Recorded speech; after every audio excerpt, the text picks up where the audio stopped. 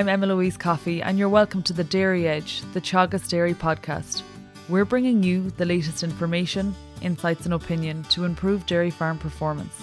On this week's episode, Francis Blige joins us to give advice on how to maintain our health and safety in the busy farm workplace.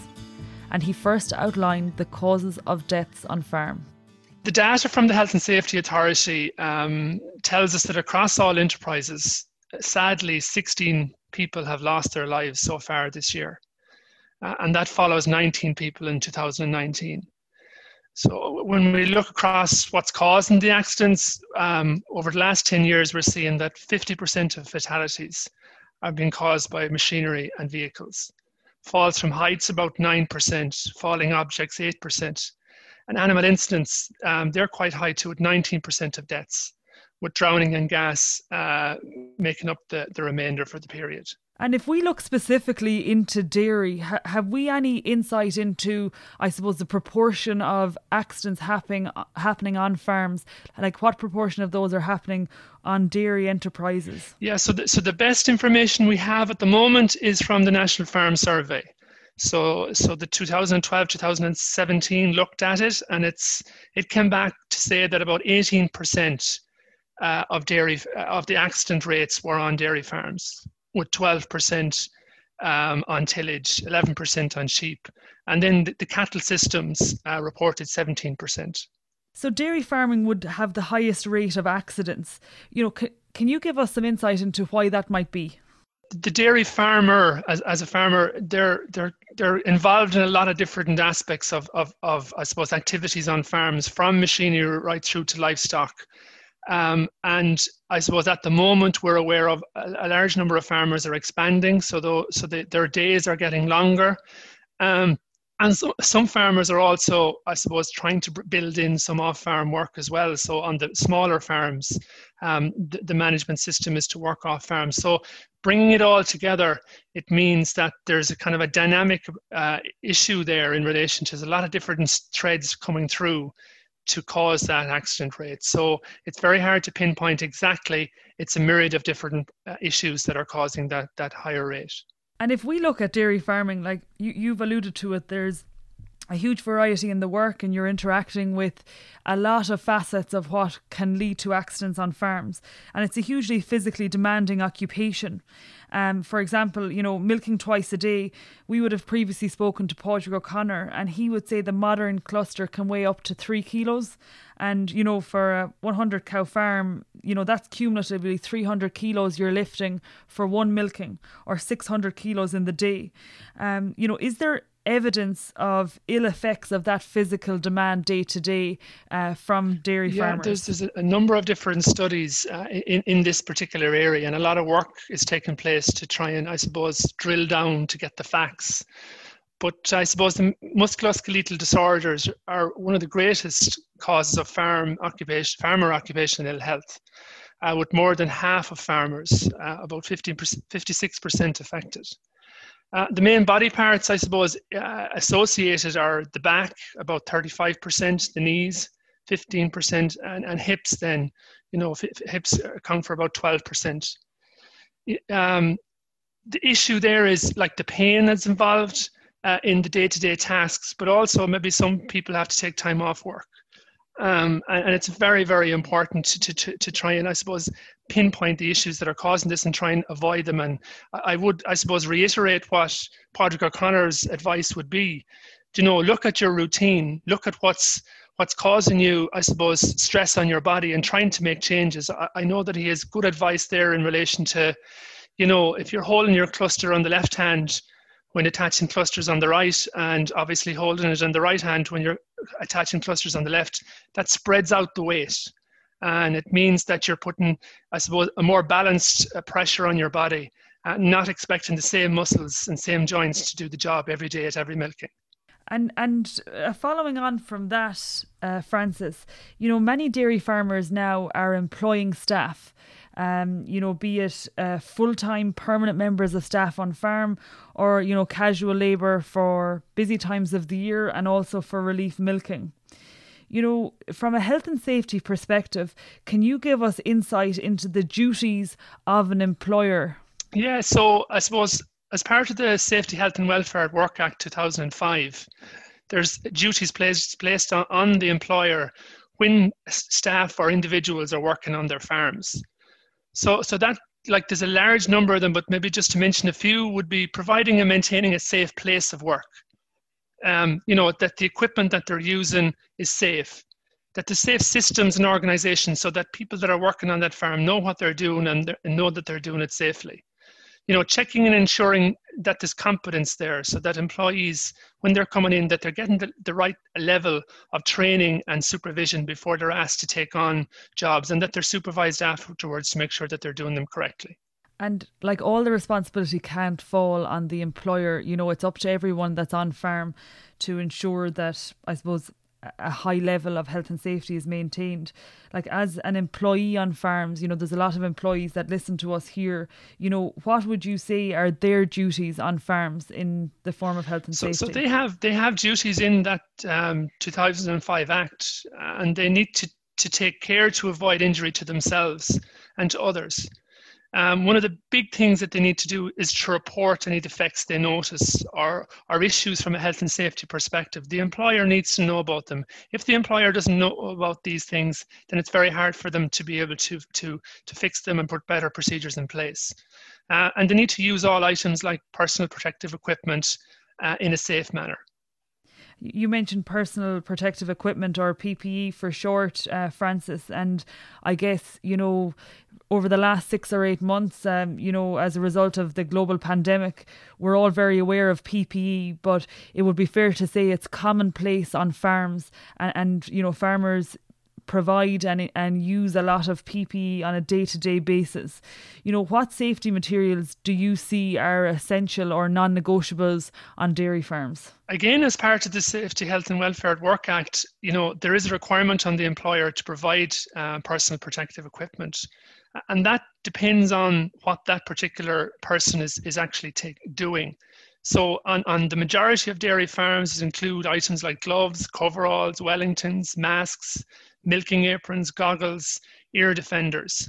But if they're getting involved in welding and maintenance of machinery, that can increase in relation to the PPE. So the PPE has to be appropriate to the job that's been done, and that it's there and it's available, and that employees are encouraged and obliged to use it. And a follow on then, based on something that you mentioned, as an employer, it's important that you, I suppose, demonstrate the tasks to employees, and you also, ensure that they're competent in the role. What sort of training, do employees need coming onto farm, and, what do you recommend? So from an employer's perspective, you require these individuals to do these jobs the way you like them to be done, and to do them safely and to do them efficiently. So like, these individuals need to have competence. So you need to be able to show, or you need to be able to provide that training and find that training.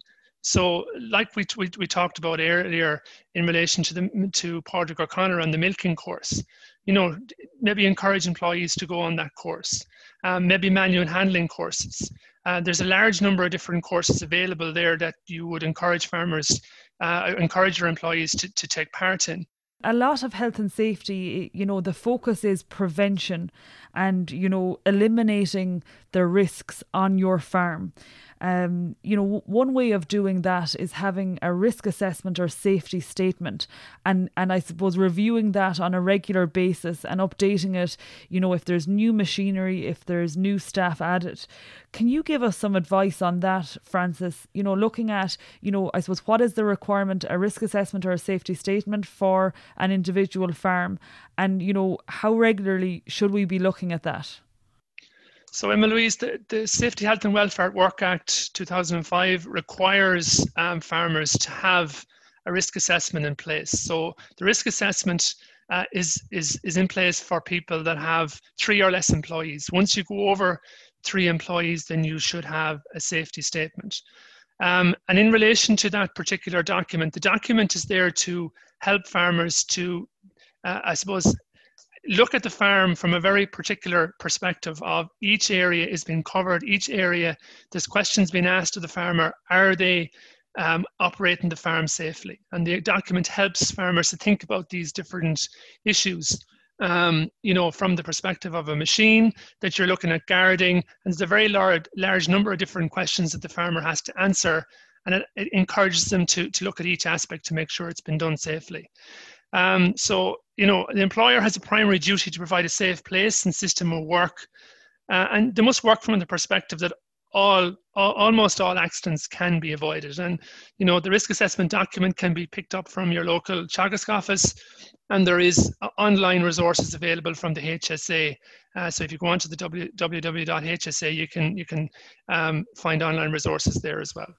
And I often find, Francis, it's sometimes you don't actually see hazards when you're working on the farm every day, and it can be useful to have a fresh pair of eyes looking at across the farmyard, across the system, to identify potential hazards. And a useful tip I've heard from a discussion group is that one person is assigned the job, say at a meeting, that they will, as they walk around, they will keep an eye out.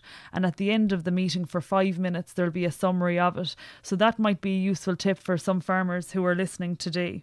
And looking then at another aspect of farming, there are a lot of children with links to farms, be it children from the family farm, neighbouring children, or grandchildren, nieces and nephews that visit the farm at weekends or during holidays. Looking at that aspect of farming, is a farm a safe place for children to be, particularly operational farms? And also, can you give advice on how to manage the safety where children are in attendance on farms? So, Emma Louise, it's very important, I suppose, first to state that, sadly 21 children lost their lives as a result of a farm accident in the past 10 years. And the major causes of those childhood deaths on farms were tractors and machinery, which accounted for over 80%.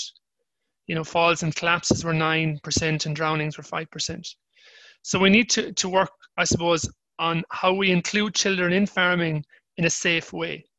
It's very important that we do so, that we provide a safe play area for younger children, and that when they're in the farm, that they're fully supervised by an individual.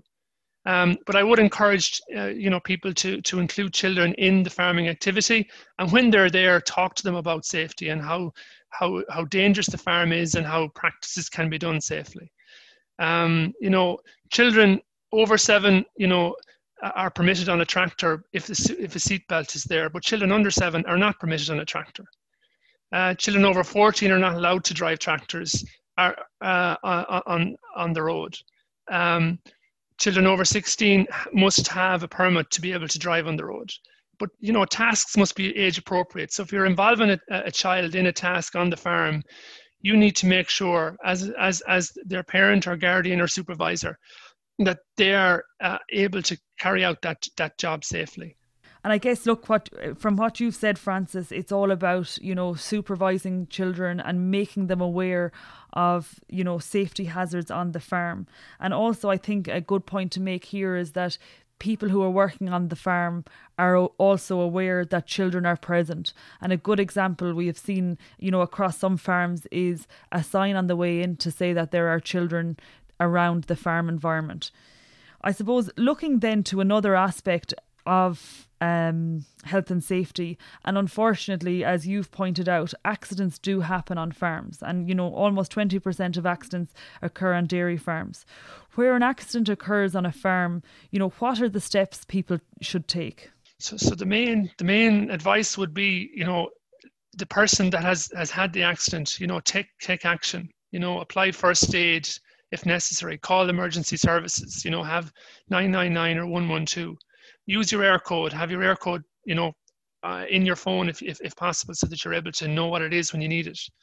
It's a legal requirement to notify the HSA if a workplace accident prevents a person from performing their normal duties for more than 3 calendar days, not including the accident. I think the air code is a great tip, and it's something that, in a panicked situation, it mightn't come to the tip of your tongue, and often it's save it on the mobile, and also you see on some farms it's printed in the farmyard, so it's at hand. And finally, Francis, farmers can often overlook their own health and, putting the farm and other commitments such as family and external interests first. They leave their own well-being to the end of the list of priorities. Looking at 2020 so far, farmers have experienced challenges, resulting from COVID-19, low milk price, drought. Can you give us some tips as to how we can best look after ourselves? Farming in itself is a very positive way to live and positive for well-being. But the issues that you've discussed there, they are challenging. And I suppose what I would encourage farmers to do is to talk to each other.